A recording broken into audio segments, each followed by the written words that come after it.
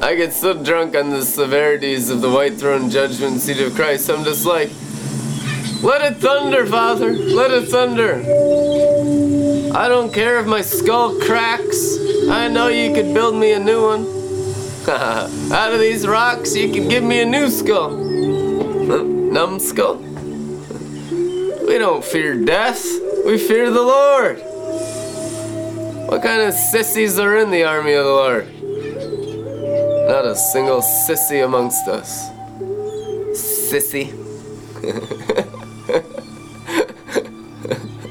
Hallelujah.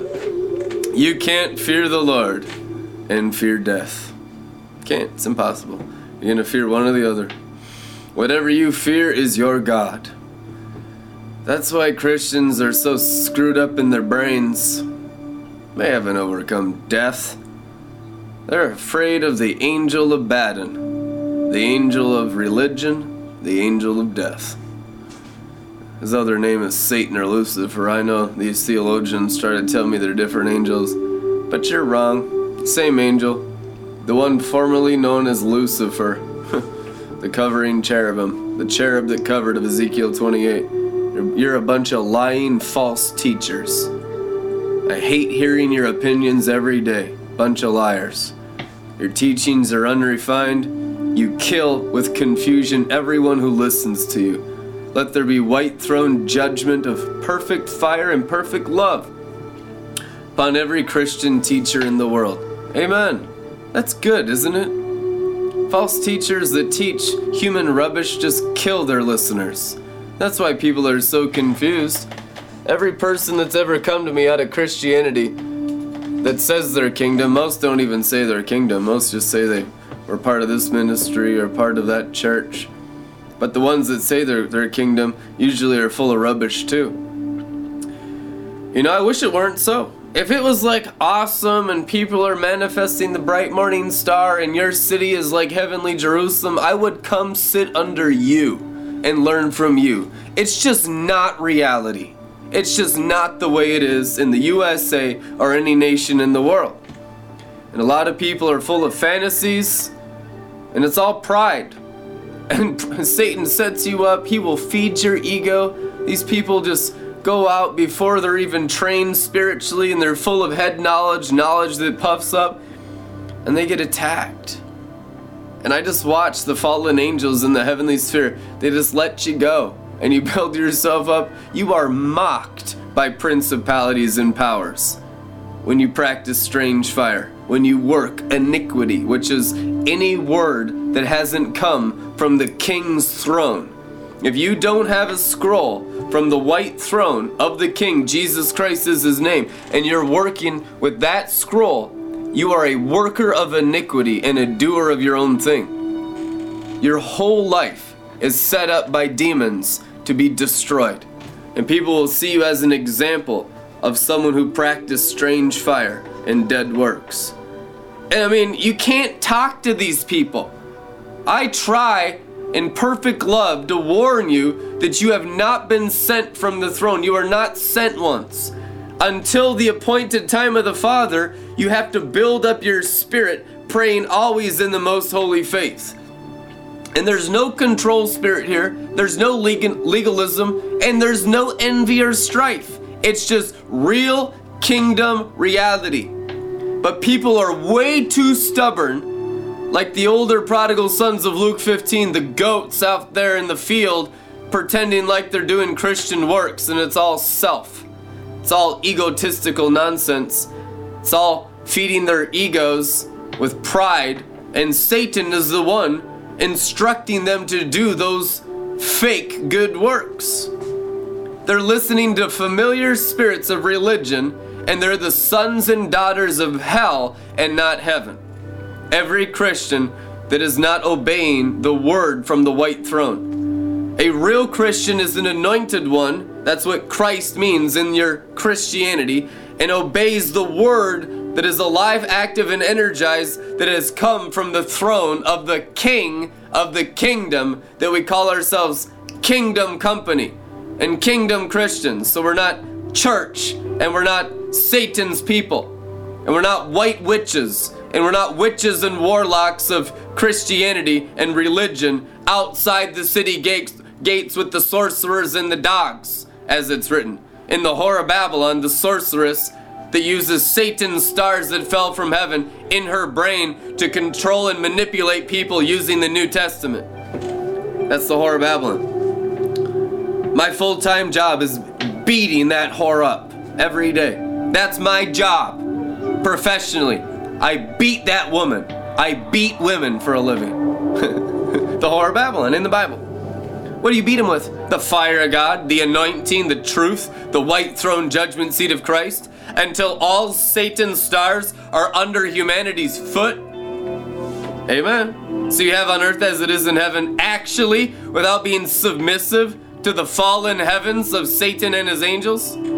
Come on. These people are submissive and reverent to demons and disrespectful to the Spirit of glory who created them. Every day I'm in awe. The reverence towards demons and the irreverence towards the Holy Spirit of God. Because the Holy Spirit's not a demon. But you tolerate demons in all your churches. You're reverent towards demons. Not me. Yeah, right. If you're listening to me today and you know I'm telling you the truth, you have dealt with this 1,000 times in your lives. This is exactly how it is in the whole world.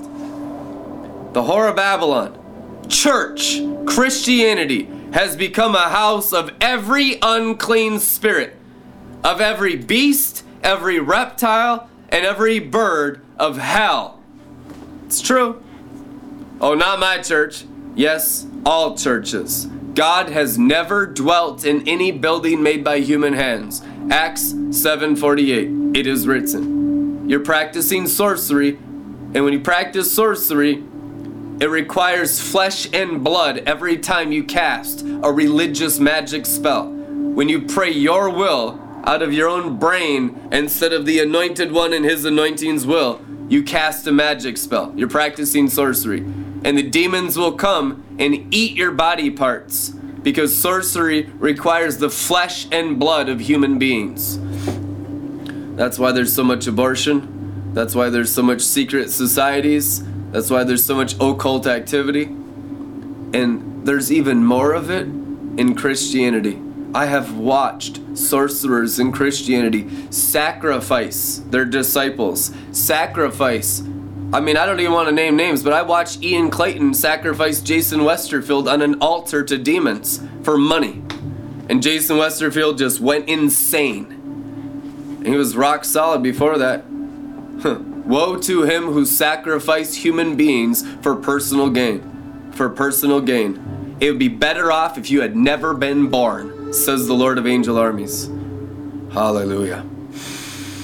Lord Jesus. He's cleaning house and judgment begins in the house of God. And I love the white throne judgment seat of Christ. The greater the severity, the greater the intoxication, the greater the hit of God's glory.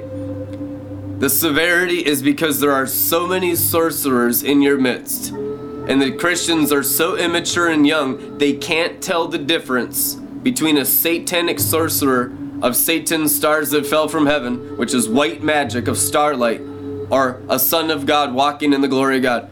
Satan and his angels always turn the Christians against the true anointed leadership in the world. That's why we live in a cave in the ghetto, and we've lost our number 1 partner, our number 2 partner, and our number 3 partner all this month in August to the devil, because Satan's stars are stronger than their obedience to the white throne. Our number 1, 2, and 3, gone. You think I care? That actually encourages me, because I've been on the front lines of Joel's army for so long. I know God will raise up 7-fold and raise the standard of the anointing from rocks. And you know what rocks are in the Bible? Stones of human skulls. Dead idiots in sin. Sinners. Gone in rebellion. Gone in religion. From these rocks, God could raise up new children for Abraham, says the Baptist in the river. You call yourselves the covenant people, the Christian race, because you go to church and read your Bible? God can raise up new Christians from rocks. People that will actually obey the anointing instead of their opinions and use the scriptures to manipulate people. You are more like witches than like Christians, says the Lord of angel armies. It's not about us. It's about the anointed one in us. You people are reverent towards demons. I watch it every month, and I just say, when, Lord? When will the Christians stop being reverent towards demons? When will their minds bow to the white throne in honor, in righteousness, in humility? When will we serve Jesus and not ourselves? When will we empty ourselves of pride and opinions and our educations and our humanity that He died for the forgiveness of? When?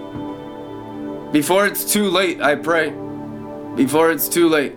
Before the demons eat you entirely into hell because of casting your magic spells of religious sorcery. My heart is pure before God and all the angels. I speak God's word and not my own. That's why Satan can't touch me. But if you are not sent from the white throne and you are teaching God's people, you are under fire. And this is a fire of love. This is a fire of refinement. This is a fire to cleanse Christianity so we can have a spotless bride that's not submitted to demons and warlocks pretending to be pastors, pretending to be apostles and prophets, pretending to be sons of God. Most of these fake sons of God aren't even immature apostles that we tolerate in Red Letter Ministries on my Facebook. And all of their statuses on their Facebook, they say they're a son of God. I look at you fakes and you wannabes. You'd be shot in the head in the inner city. You're not sons of God. You're wannabes. You're not even immature apostles. You have to go through the apostolic and the prophetic in its fullness before you manifest sonship. You're fake. You're wannabes. You're liars and you're deceivers. And you're full of pride, thinking you're something when you're nothing. It's not God necessarily that will cut you down. It's your own pride that will cut yourself down. God will hand you over to your own demons in your own thought life when you think you're something when you're nothing. Hallelujah. And it's the best thing that could ever happen to you.